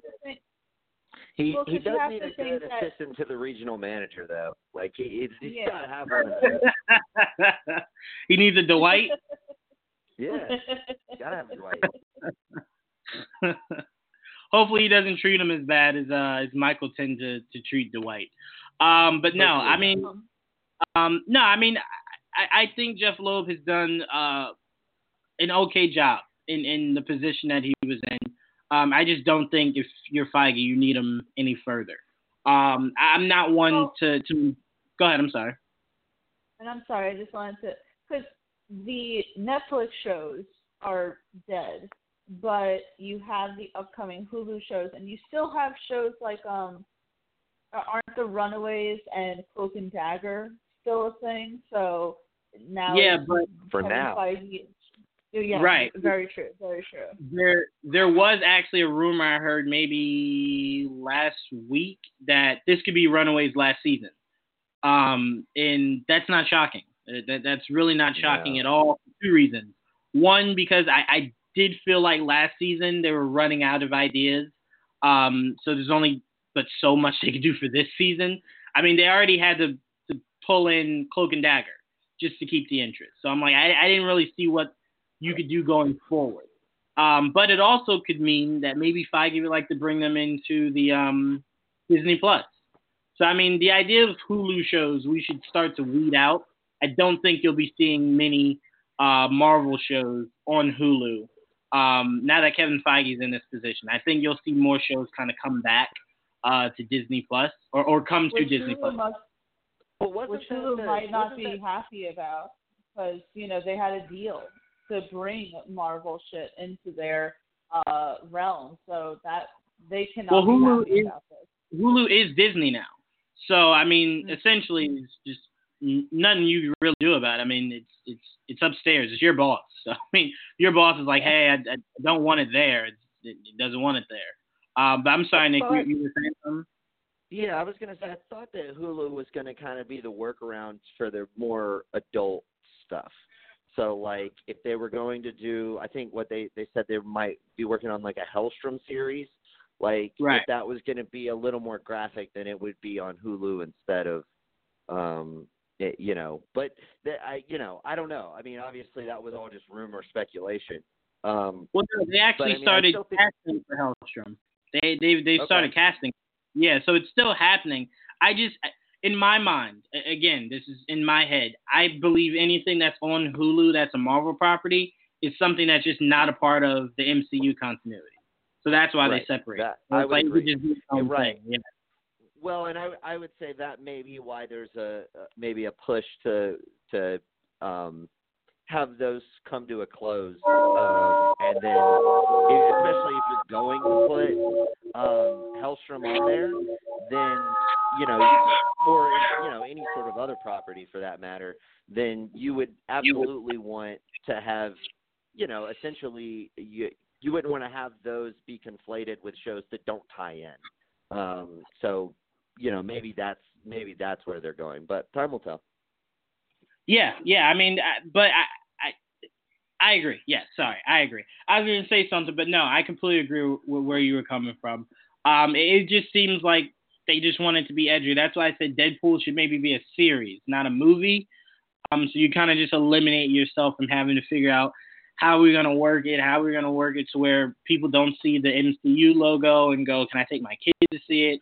Just give him his own series. I mean, I don't think that's a step down at all. I mean, you just saw Disney Plus as series from a bunch of big name actors, so why can't Ryan Reynolds get one? But all right, let's move on. A third Ant-Man film is being developed by Pym Particles Productions, and is looking to begin filming in summer of 2021.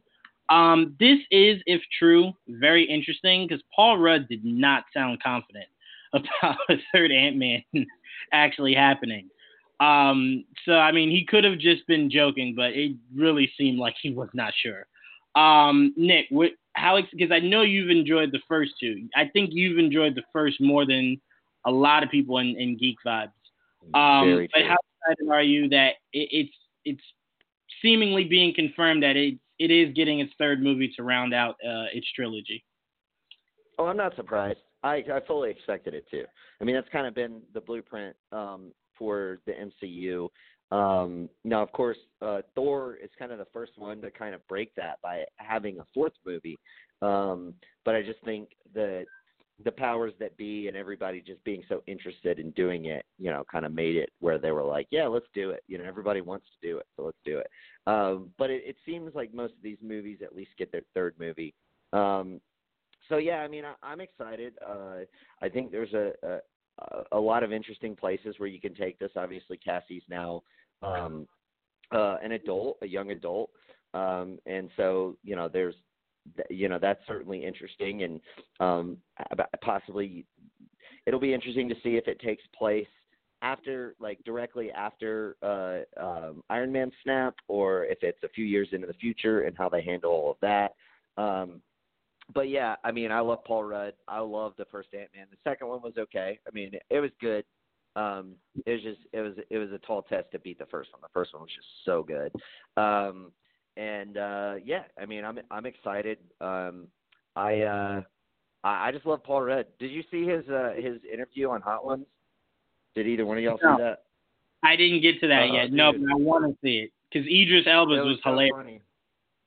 Yeah, his was good. Shia LaBeouf's was good, but basically, he asked him what he thought about Sean Evans, the guy who conducts the interviews. He asked Paul Rudd what he thought about the him shrinking and climbing up Thanos' butt memes and like what he thought about them. And he said, I look at it as a missed opportunity. So, I mean, I just love, and just the whole interview in and of itself was great. Like, Paul Rudd just seems like a genuinely, awesome person to, be around. So, yeah, give me as much Paul Rudd as, the MCU can possibly figure out, and I will definitely be happy. Absolutely, especially if they could work their way into giving his daughter her own series, where maybe he's mentoring her and she's becoming the new face of that Ant-Man family. I think that would be great. You know, kind of like a Hawkeye thing where you see more of the older Avengers kind of slowly fade out and the newer Avengers kind of come to the forefront. That would be great. But all right, let's move on. Let me see what else we got here. All right, Nick, I put this on specifically for us because I swear to you, Nick, no one appreciated that first movie more than me and you. Doug Lyman says the sequel script for Edge of Tomorrow, a.k.a. Live, Die, Repeat, is finished, and that they hope to get moving on it once Tom Cruise finishes filming both upcoming Mission Impossible films. As much as I love Edge of Tomorrow, those Mission Impossible movies are way more important. Oh, wow. Yeah, I am so sorry. My doorbell rang, and I swear I thought I went to you. Yeah, wow. Let's go back. Your excitement, Tia, for Ant-Man 3. I am so sorry. No, it's okay. I was like, oh, all right, we're moving on. It's cool. Time restrictions and everything. It's fine. I thought maybe you had to dip out or something. I was like, all right, that's interesting. I guess Tia's left us. No, I'm so sorry. 'Cause, like, I set these shows up to do it at a time to where it's like on a Sunday, no one's coming to ring my doorbell. And it seems like every time, no matter what time, someone rings my doorbell. And it disorientates me. I was just like, I completely forgot. That is the loudest fucking doorbell I've ever heard. It really was so loud, Juwan. Yeah, I'm sorry about that. At that point, I was like, whew, Jesus. I'm so sorry, but yeah, I'm sorry. Your thoughts on? Like I was like, what is he broadcasting this show in like town hall or something? Like the big fucking clock, just went off. Like, what the fuck? Oh my god. But yes, I'm very excited. I really liked the first Ant-Man. I would still consider it to be in my top 5 MCU movies. I think Paul Rudd is hilarious. And I liked Ant-Man and the Wasp. Did I like it as much as I liked the first one? No. But maybe with time and the consideration of maybe what worked and what didn't work with Ant-Man and the Wasp and revisiting then, what worked with the first one, they'll be able to construct it better for a third movie. I think that Paul Rudd deserves a third movie and, the Wasp deserves a third movie. So to me, and as you guys said, it's usually the formula that we have trilogies. Thor is the exception, but I think that it would have been a shame if we didn't have a third Ant-Man movie. And I just want to see more Paul Rudd in the MCU just because I think that his, story within the MCU isn't finished. I have to say really quickly, I don't know if either of you guys watched Living with Yourself. It's a new Netflix show with Paul Rudd, and I have to say that only Paul Rudd could pull off that show. So it just made, I was watching it, and it made me even more excited to see more of him. And so the fact that we're talking about, say, a third Ant-Man movie, him dealing with all of the after effects of Endgame, it's going to be interesting because, Scott Lang is so happy-go-lucky for the most part, but this is a really serious thing that he had to deal with. So how does that affect him in a third movie? And obviously with his daughter, we could explore him losing 5 years of her life and her grown up and everything. I'm excited for it. I am happy that they finally made the announcement to say, hey, this is coming, when it seems like a lot of people kind of just accepted the fact that maybe this wasn't going to actually be a thing. Yeah, and I do hope that they are brave enough to just close this out with Masters of Evil. That is the best way to go for an Ant-Man 3 movie, especially since you missed an opportunity of making Goliath a possible villain for the third film. So since you didn't go that route, I definitely think you should go the route, of going Masters of Evil. It's time. Do Masters of Evil. And Ant-Man is the best character to do that with. But yeah, again, I'm so sorry, Tia. I had to disconnect that bell. All right. No problem. But we all know that you hate women. It's okay. No. It's very true. It's very true. But no. So again, Doug Liman says that the sequel script for Edge of Tomorrow is finished, and that they hope to get it moving once Tom Cruise finishes filming both Mission Impossible films, which sucks, Nick, because I think they're filming in like 2022, 2023. So it's like we gotta wait till like 2025 to get the damn Edge of Tomorrow movie. I'll have had to have seen that movie every year to remember it to be that equally hyped 4 or 5 years from now. But no, seriously, Nick, how excited are you that this is just happening? Like, we're actually getting a sequel to a really good first movie. Yeah, I mean, it's the best original movie that Tom Cruise has done since Collateral. So obviously, that wouldn't include any of the Mission Impossible movies, which have been really, really solid. But like, yeah, I mean, it's like one of his like really great achievements, and it's so funny because it was such a flop at the box office. Because the marketing for it was fucking terrible. They couldn't even come up with a fucking name for the movie. Like, I mean, obviously, every time we say it, we got to say Edge of Tomorrow, a.k.a. Live, Die, Repeat, because all the posters said Live, Die, Repeat, but the movie is called Edge of Tomorrow. And so, like, you're going to see, you're like, hey, man, I want to see, I'm looking at the board, I don't see Live, Die, Repeat. All right, well, I guess we can go see this instead. Hey, you know what? Like, what the fuck? That is the worst piece of marketing I've ever seen in my whole goddamn life, especially for a movie that was so fucking good. Like, that movie is legit, like, awesome. It's fucking amazing, and Emily Blunt is in it, and she's fucking amazing. And it's such a creative idea, and it's such a creative idea that 9 times out of 10 that would not be delivered upon. Like, you would take that idea and you'd be like, all right, we got Tom Cruise, we can just make a shit movie, but we have a neat idea and a big name actor, and we'll make a bunch of money off of it. And it's like they didn't do that. Like, they actually crafted a really good script, a really good story. Like, everything about that movie was like really, really well done. And yeah, I mean, it does suck that it sucks, first of all, that it's taken this long. But it also sucks that, if we do ever get it, it's going to be, 5-6 years from now. And, it sort of leads me to think that there's a high probability that we just never get it, especially since, like I said, the first one didn't make a whole lot of money. I think it lost money, in fact. And it's just a shame, like, because it's like I said, easily the best original movie he's done since Collateral. And like, I think Collateral was like 2004.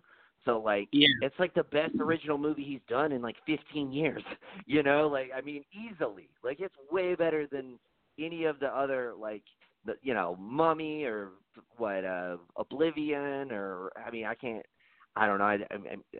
There's probably something I missed. I wouldn't necessarily count Tropic Thunder because it's not really a Tom Cruise movie, even though his performance in it is fucking amazing. But, like, yeah, I mean, there's just like it is one of the, I would say it's one of the quintessential Tom Cruise action movies, and it's a shame that it didn't. It just had such a terrible fucking marketing campaign that like probably cost it millions upon millions of dollars and cost us getting a sequel, at least for the foreseeable future, anyway. I will say that the only reason that this is even still being considered is that its DVD release did crazy numbers. Because it's really fucking good. Right. But I'm saying it did make money in the theaters because, like you said, it's poor marketing, which is why I tell people marketing is so important. But yeah, it completely crushed them. But the DVD release, because word of mouth, people were like, yo, I actually went to go see it. It was pretty dope. People went out. Like Dredd. Yes, exactly. Just like Dredd. So people just went, I'll Redbox, because Redbox was hot at that time. I'll Redbox it or I'll buy the DVD. And that did really good numbers for them. And the people who Redbox it were like, shit, I gotta own this fucking movie. I cannot go, like, multiple years of my life without seeing this again. Like, I gotta have this one on fucking queue, Like, so, Or whether, at that time it's probably buying DVDs, but like even just like digital downloads nowadays, like there's certain movies like that you want to watch, relatively frequently. And I think both of those kind of fall into that same category. yeah, or definitely you had them go, I want to show more people this that have not seen it. Right. So let me buy the DVD there's actually and have a movie night. There's actually a day called like Dread Day, where you're supposed to buy a copy of Dread and like give it to somebody who doesn't have it. I forget what day it is, but I was like, dude, that's fucking dope, dude. Like, they should have this for like every movie that's like really good that doesn't do well in the box office. Like, Right. I mean, just like movies that you really care about, that you're like, man, this movie's really fucking good. Like, have a day where you just like, all right, cool. Like, I'm gonna buy it for. I just met this person 6 months ago. Like, here's a movie. Like, Happy Dread Day. Like, fuck yeah, that's a cool gimmick. Yeah, my mom, when we were younger, sorry, not a little bit, but when we were younger, she used to always put a DVD in our stocking. Nice. Not the best DVD, so hopefully she doesn't hear this episode, but she used to always do that. So, I mean, great mindset would be like, maybe if they didn't see this movie, I'll just put it in their stocking. Like, movies are extremely cheaper now, because I kind of feel like the idea of buying DVDs aren't as high. I can have it on my phone or on my television. I don't need to buy the DVD. Right. But yeah, so, I mean, putting in someone's stocking and saying, hey, you see Edge of Tomorrow? Nope. Well, now you can. It's in your stocking. Right. So yeah, I mean, I hate that we're talking about this movie being a stocking stuffer, but a good movie is a good movie. You get it out however you can. But right. Tia, did you see, and if you did see it, did you enjoy Edge of Tomorrow? I actually have never seen this movie. Stocking stuffer. See, Nick? There we go. Marketing fucking sucks. There we go, Nick. Stocking stuffer. Well, you know what? I look forward to it this Christmas from one of you guys. So thank you in advance. Most definitely. But yeah, I will say, Tia, is as passionately as you were about Snowpiercer, is as passionate as I am about Edge of Tomorrow. It's one of those movies that's like, wow, you haven't seen that yet? You gotta go see it. And I still have not seen Snowpiercer. So maybe that's our trade-off, Tia. All right. I can that's live a with worthy that. trade-off, because y'all should both see both of those fucking movies, because they're both excellent. Like, they're really, but like seriously, they're both really that. Like, I even kind of look at them. I mean, they're totally different, but similar in the sense that they're futuristic sci-fi movies that take sort of off-the-wall premises. Again, that 9 times out of 10 would not deliver a great movie, but they're so carefully crafted that they both deliver very great movies. Yeah, I mean, I think that's a really good that's a good analogy, and I think too, like, one of the big reasons that Snowpiercer got so much notoriety is because they put it on Netflix forever. Yeah. Because, like, I mean, that can, like, totally, bring new life to something, for it to be just like a thing on Netflix. Like, look at a movie like Goon. I don't know if y'all have ever seen Goon, but that was on. It may still be on, but it was on Netflix forever, and like, that got that movie it's sort of following in notoriety, and that ended up getting a sequel. But yeah, definitely y'all. Each of y'all see the one of those movies that you haven't seen, because they're both fantastic. And I say to your point, Nick, it being on a streaming service, like, picture you just saw Endgame, and you're like, man, Chris Evans was so good in this movie. Like, I want to see more of Chris Evans. And you go on Netflix that night, and the first thing that pops up is Snowpiercer. You're like, oh, yeah, I'll check it out. Like, I like Chris Evans. I'll check it out. So I'm like, streaming services really help save lives of movies that you maybe either never heard of, knew existed, and you watch it and you're like, man, I can't believe I missed out on this movie. So it's like, right. It just works out really, really, really well. So yeah, I mean, Snowpiercer, I'll check out. Tia, check out Edge of Tomorrow. Even though we both know neither one of us will anytime soon, but we at least have it on air so Nick can go back to it when he asks, did you guys see those movies? And we're like, did we say we were going to see them? we now have it on file, so we have to do it to you. But all right, let's move on. We got a few more topics to close out the show. Robert Zemeckis is in talks to direct a live-action Pinocchio movie for Disney. I should be excited about this, but I've also never seen any of the Back to the Futures, so I don't think I've ever seen a Robert Zemeckis movie. So I don't like Pinocchio, so I don't know. I don't know how to feel about this. So I'll give it to two people who are definitely more. Go to Tia first on this one. Go to Tia first. Okay. I'm going to go to you first then, Tia. Your thoughts on Robert Zemeckis in talks to direct Pinocchio, a live-action Pinocchio. I mean, I don't necessarily think we need a live-action Pinocchio. I grew up on all of the cartoon Disney movies, and I do remember certainly enjoying Pinocchio, but wasn't there a Robin Williams live-action Pinocchio like years ago? There was some like live-action Pinocchio movie like 20 years ago or something like that, and I thought it was like boring as shit. So no excitement is going to come from me from the possibility of a real live-action Pinocchio movie. I like the card, and this is not one of those things where I'm like, you have to preserve the fact that it was a cartoon movie, blah, blah, blah. It is solely from the fact that I just don't think it's interesting enough to have a live-action movie about. Very fair. I mean, again, I did not enjoy the animated Pinocchio. So I'm just sitting here like, I don't know how I should feel about this, but there's literally no excitement in my body whatsoever. But maybe Nick will change that up. Nick, are you excited about this news? No, not really. But the reason that I wanted for Tia to go first, he did Flight. I'm sure you saw Flight. Yeah, I saw Flight. Okay, there you go. So you've seen a Robert Zemeckis movie. He also did Forrest Gump. Like, you've had to have seen Forrest Gump, right? Right. Okay, so good. You've at least seen two Robert Zemeckis movies then.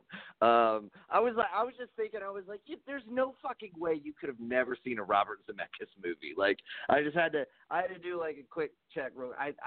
I didn't remember that he had done Flight, but I was pretty sure he had done Forrest Gump. But I wanted to make sure it was one of his movies and he wasn't just a producer.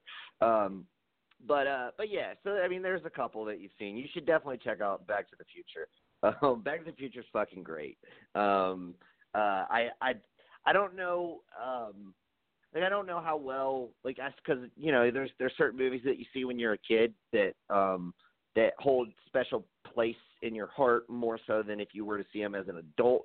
So I don't know. I don't think it would ever be like a special movie for you, but I definitely think that you would enjoy it. I mean, they're just good movies, So yeah, another thing to add on to your to-do list is the Back to the Future trilogy, Juwan. But no, as far as like, I'm already over the live-action Disney movies. Like, I haven't seen Aladdin, I haven't seen Lion King. I don't know, man.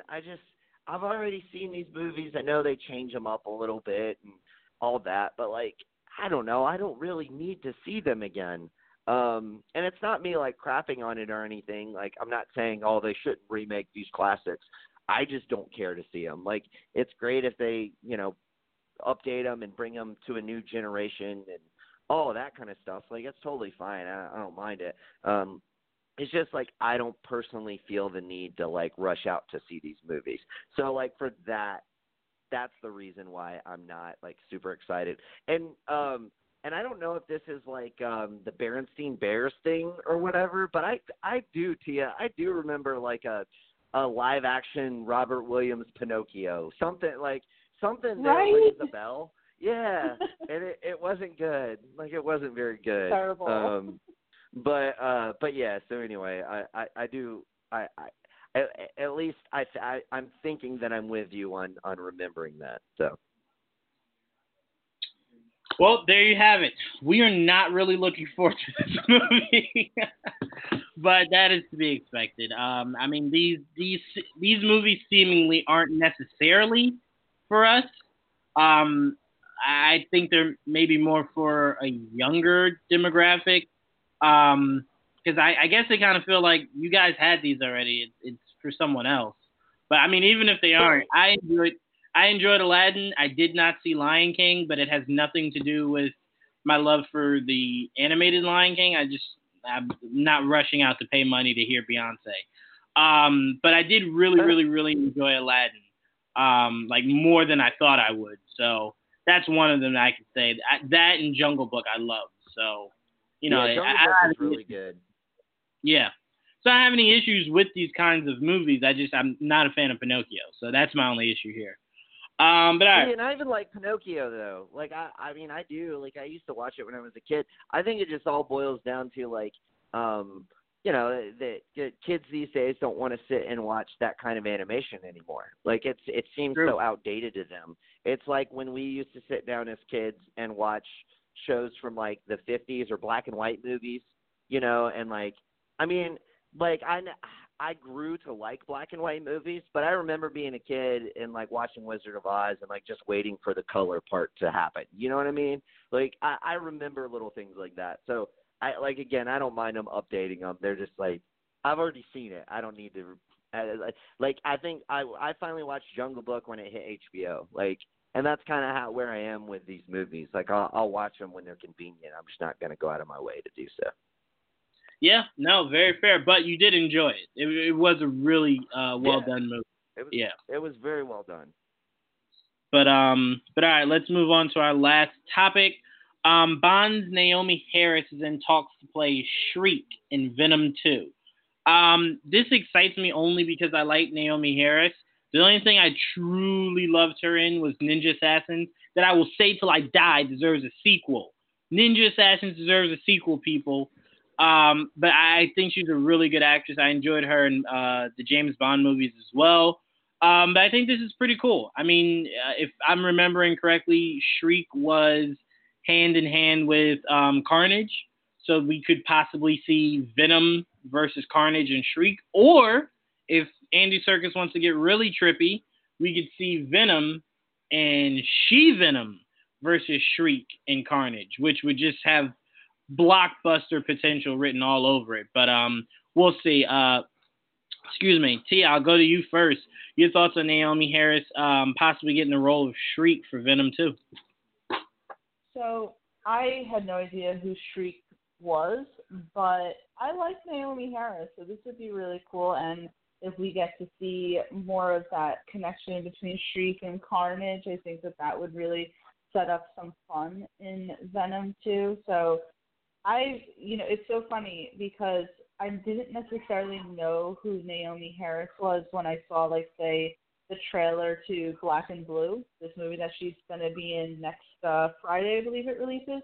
And then I realized that she plays Tia Dalma in the Pirates of the Caribbean movie. So I was like, oh, shit, I know who this woman is. And then, obviously, she's in the James Bond movie. So I really like her, and if she has the opportunity to be brought into a Sony Marvel universe, and of course acting across from Woody Harrelson and Tom Hardy. So I was really excited. I was like, you know what, I really like this idea.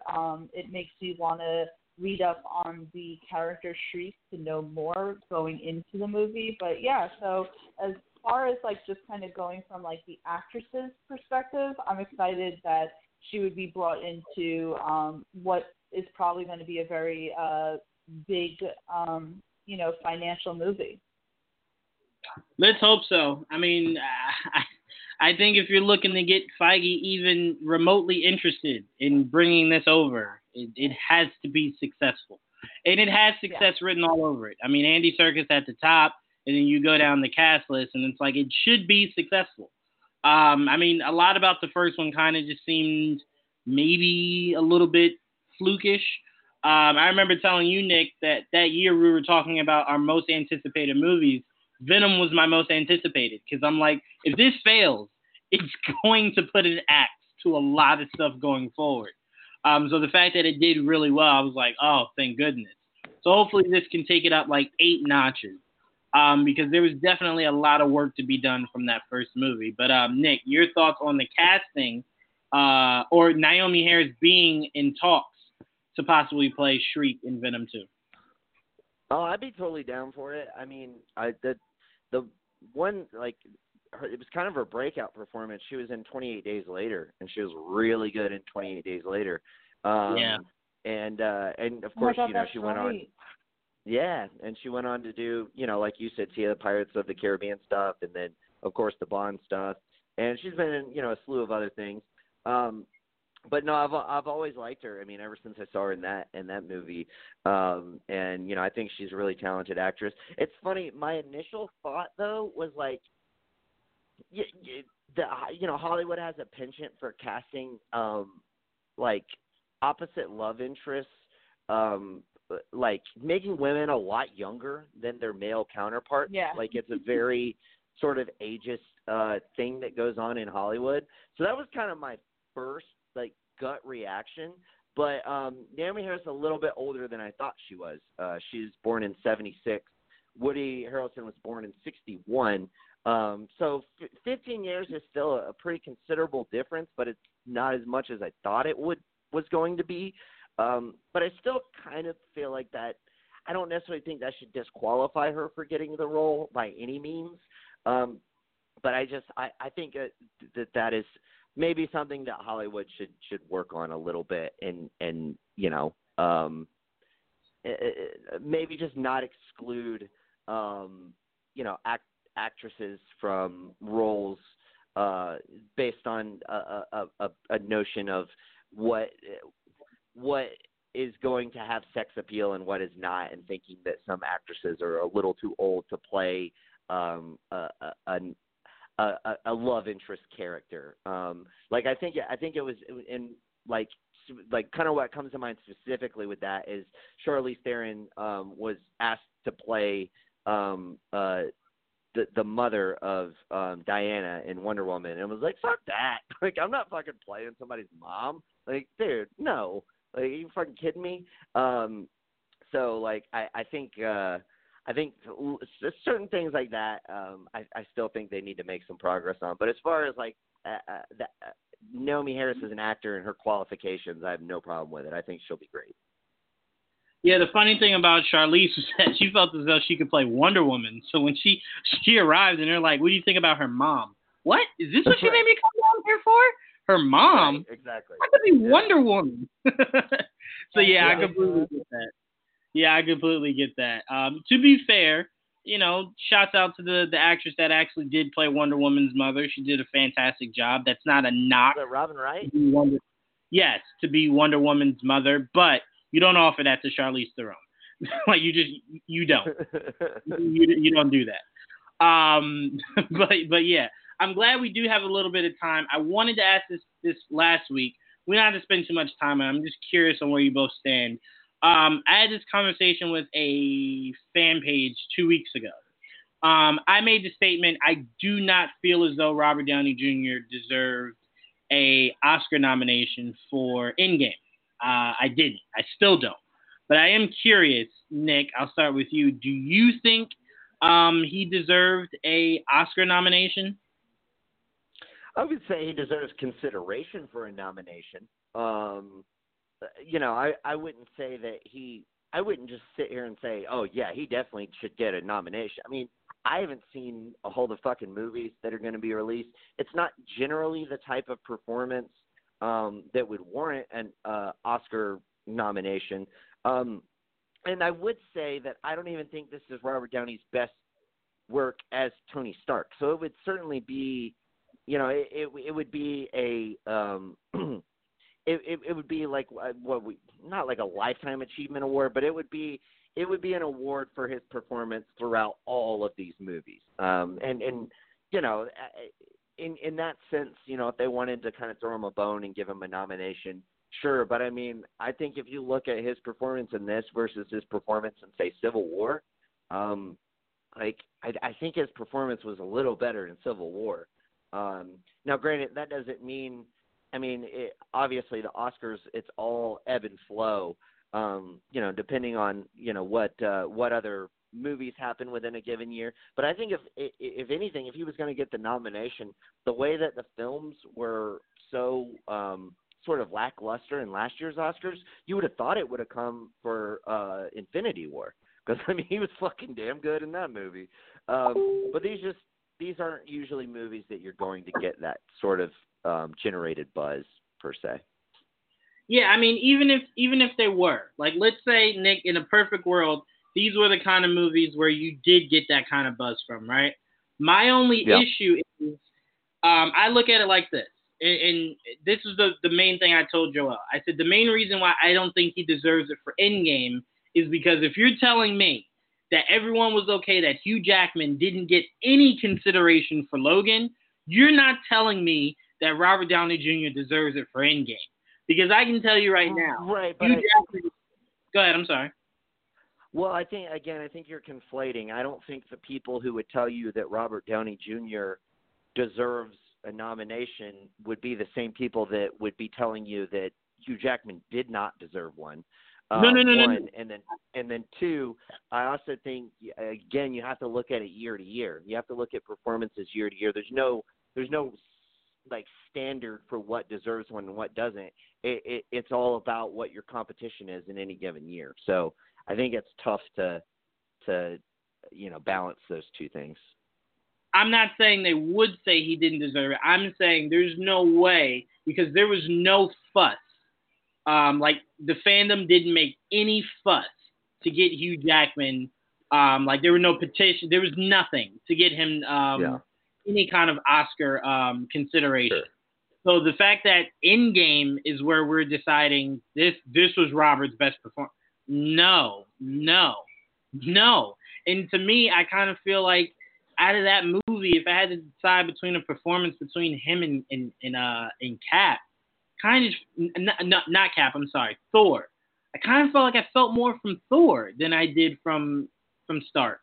And I kind of feel as though it was built that way because you kind of felt like Infinity War was Cap and Stark, and this was just a continuation of it. But it kind of just felt like Infinity War and Endgame was an entire arc for Thor. Like, we really saw a complete arc.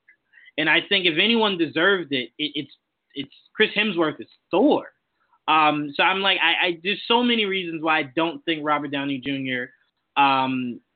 Should get the nod, but he gracefully bowed out and said, don't even try to put me in for that. But Tia, I want to go to you before we run out of time. I apologize. Do you think Robert Downey Jr. deserves a nomination or even consideration for a nomination for his performance in Endgame? First of all, I have to say really quick, I completely agree with you that Chris Hemsworth is, in fact, the person who probably deserves it the most, because his acting, especially in Endgame and dealing with the hurt of what he feels, is just wonderful. If Robert Downey Jr. is going to get a nod, it should be as a whole, not Endgame, but just maybe as his career in the MCU as a whole. It's hard for me to say a definitive no, because I don't feel that strongly as a definitive no, but I then again don't feel so strongly for a yes as well. I think as a whole, for the whole entire MCU, he would deserve a nod, but if we're just narrowing it down to Endgame, Chris Hemsworth, I believe, would probably be more worthy of that nod than he is. Yeah, because I kind of this. Go ahead. I haven't seen it yet, but Joker, Joaquin Phoenix, would you give it to him or Robert Downey Jr.? Yes. Joaquin Phoenix, 100%. Phoenix by a landslide, like 8 landslides. Yeah. So I think that he gets it now. Right, and I expected that answer, but my qualification, my reason for saying that, you're not going to get 2 lead actors from comic book movies getting a nod. So I think that answers your question then, Juwan. Yeah, but I feel this strong even if this Joker movie was terrible. Like, even if his performance wasn't that good, I still feel as though I wouldn't put him in. Especially if you're telling me he's getting in for Endgame. I would still say no. I would say no, and if anyone else said no, I would back them. No. Like, to me, that one scene with Thor where he's talking to his mother, that one scene is better than any Robert Downey Jr. emotional scene in that entire movie. I that Thor. That's okay. That's over the line, in my opinion. But you know, to each his own. What scene? Really quickly? What scene from Endgame would you put up? Are you fucking kidding me? The fucking finale. Like, dude, he fucking saves everybody, fucking snaps, and he's, I'm Iron Man, and then he's, like, fucking dying there, dude. Like, that shit was gripping as fuck. Nah, I'm not saying it's not, but I felt more from that, because to me, you saw every ounce of Thor get stripped. You saw it when he lost his father. You saw it when he lost Loki. And then you saw it when he had to say goodbye to his mother, and he couldn't, like, he wanted to tell her, like, leave so you don't die. And she's like, no, if it's my time, it's my time. But you have to go be the person. That, to me, hit a lot harder than that end scene with the snap. That just, it hurt to your core because you're just seeing him break. And that's why at the end where he's like, it doesn't matter. Like, I'm just making sure we kill him this time. So that, to me, I thought was a better performance from Hemsworth than I thought Robert Downey Jr. gave in Endgame. But anyway, I love this conversation. We maybe got to make this an episode of Geeks Against the Grain or something. But Nick, Tia, thank you both so much. Had a great time. We will see you guys same time, same place next week. Peace. See ya. What's so special about Hero Bread's soft, fluffy, and delicious breads, buns, and tortillas? These ultra-low net-carb baked goods contain zero sugar, fewer calories, and more protein than the leading brands, and are high in fiber to support gut health. Shop now at Hero.co.